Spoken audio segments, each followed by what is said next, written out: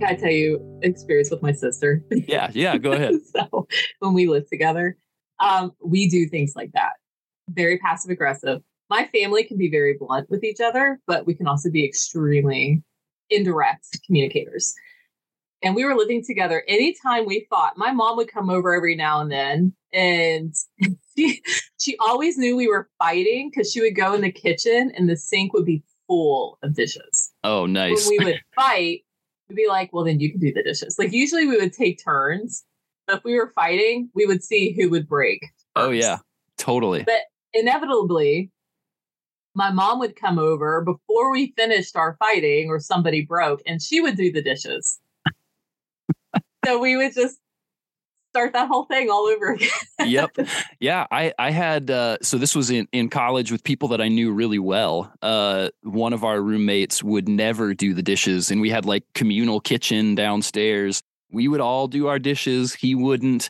And we even tested this, like, just to make sure. We were like, okay, we are not going to use any dishes, just to make sure that, like, we know who's doing this. And they continued to pile up, like, to the point that there was actually mold in the sink from these dirty dishes. So each one of us took one set of dishes, a plate, a bowl, and silverware, and a cup. We washed them up. We took them to our rooms, and then we all had our own kind of ensuite bathrooms in this townhouse where we were living. And we would use it, and we would go into our own bathroom. We would wash it up and then come back out.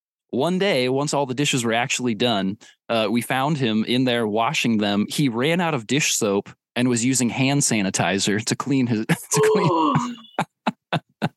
to clean the dishes. Oh my gosh. Oh boy. Needless to say, we never used another one of those dishes again and continued to only use our own that we had set aside. How long did that last? I mean, I don't have any memory of it ending, so okay. It may have been the rest of our college career. Oh my gosh. Yeah, it was ridiculous. So, but we would also go down and steal his toilet paper, so because he would hoard toilet paper. So we would go down, he would just have piles of it. And because if you could get free toilet paper from the university, but you had to go to like the front desk and where you would check in and out and stuff like that. And you had to actually because we lived in a townhouse that was owned by the university. So still campus housing. We had an RA and all that kind of stuff. Actually, he was our RA, which makes it even better. Oh, no. Oh my god! You had to go to the desk and they would ration out toilet paper to you. He had to work at the desk, so he would just take armloads and put it under his sink in his bathroom so that he would never run out. So we would go downstairs and steal his toilet paper so that we didn't have to go to the front desk and get it. Nicole, any other as you put it for your situation, like sort of silly roommate stories, things that you would do differently if you had the opportunity now? This was probably more my fault. Okay. So I have a problem with nesting. So when is that what it is? I don't know. Anyway, when I get comfortable in my space, I start I'll pick a corner, I'll pick a chair or something like that in the living room or wherever I am throughout the day. And throughout time, things start piling up. Books, notebooks, musical instruments, roller skates, whatever I end up doing in that chair. I never, for some reason, I just can't put things away. And maybe this is that, like, when it's out of sight, it's out of mind for me. And I forget that I wanted to do something. So I leave it visible so I remember. But then I still don't do it because it gets piled under things, right? So, yeah. Anyway, I was so back to my very first roommate, Katie, who is my very best friend now. Katie is a saint.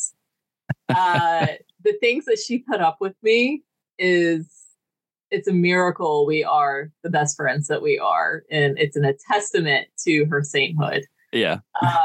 One of the things that I would do is I would have these piles in the living room, right? This is our communal space. And I was away and Katie was a very neat and tidy person.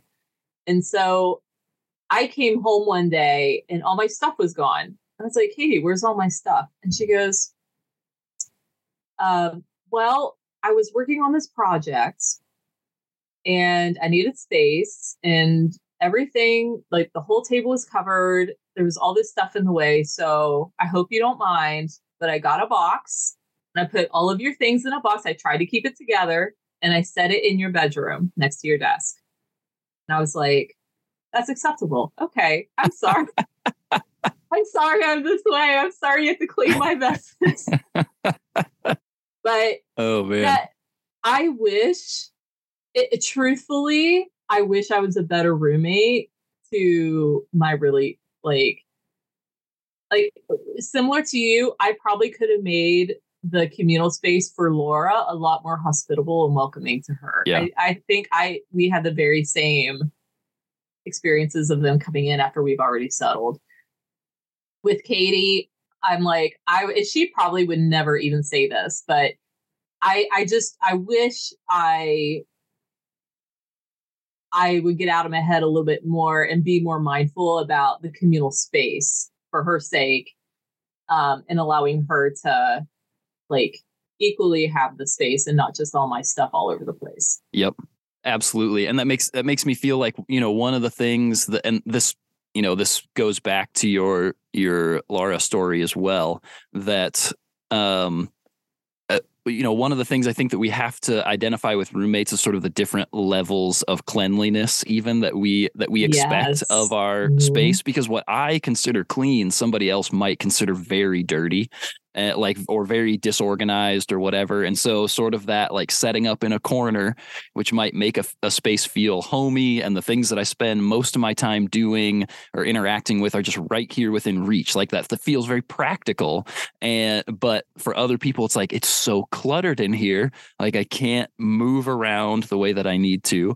And that can go with just like the stuff that you leave out, but also like how often do you clean your apartment, like actual like cleaning the bathroom, cleaning the sink, cleaning out leftover food in the refrigerator and those kinds of things. Like, having a list of house rules for what's expected for levels of cleanliness, and maybe being willing to make some moves towards the middle with one another. Like it doesn't have to be as clean as I would like it to be, or I can do a better job of being a little bit cleaner than what I'm used to, or a little tidier. I don't want to say clean as in like as if we're like clean and dirty people, but maybe a little tidier than what I'm used to. Yeah, that would have been really helpful for my roommate situation for us to establish that.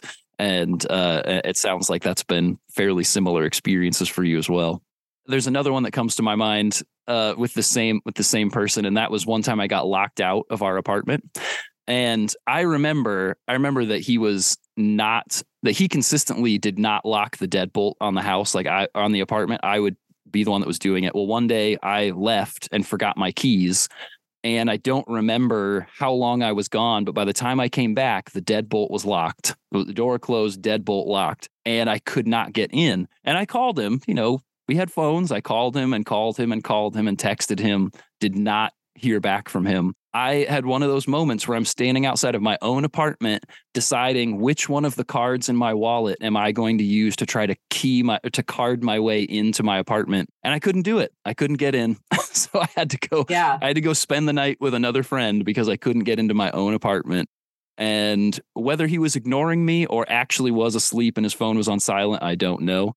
But this is my very practical takeaway from this is we now live in an age where our phones have like the do not disturb, but the emergency contact list. If you are somebody who turns on do not disturb at night, make sure all of your roommates are on your emergency contact list so that they can still break through that do not disturb in case they get locked out or something else happens to them. I would do that very differently now if that was the situation. That is really good advice. Very good advice. It would have come in handy for sure. For sure. Yeah. Hey, thanks so much for joining us today, alumni. If there was anything that you learned, really enjoyed, or that encouraged you from today's episode, would you send us a DM or tag us in a story? We'd love to hear about it.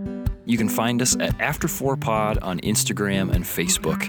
And if you haven't already, take just a second to unlock your phone and subscribe to the podcast.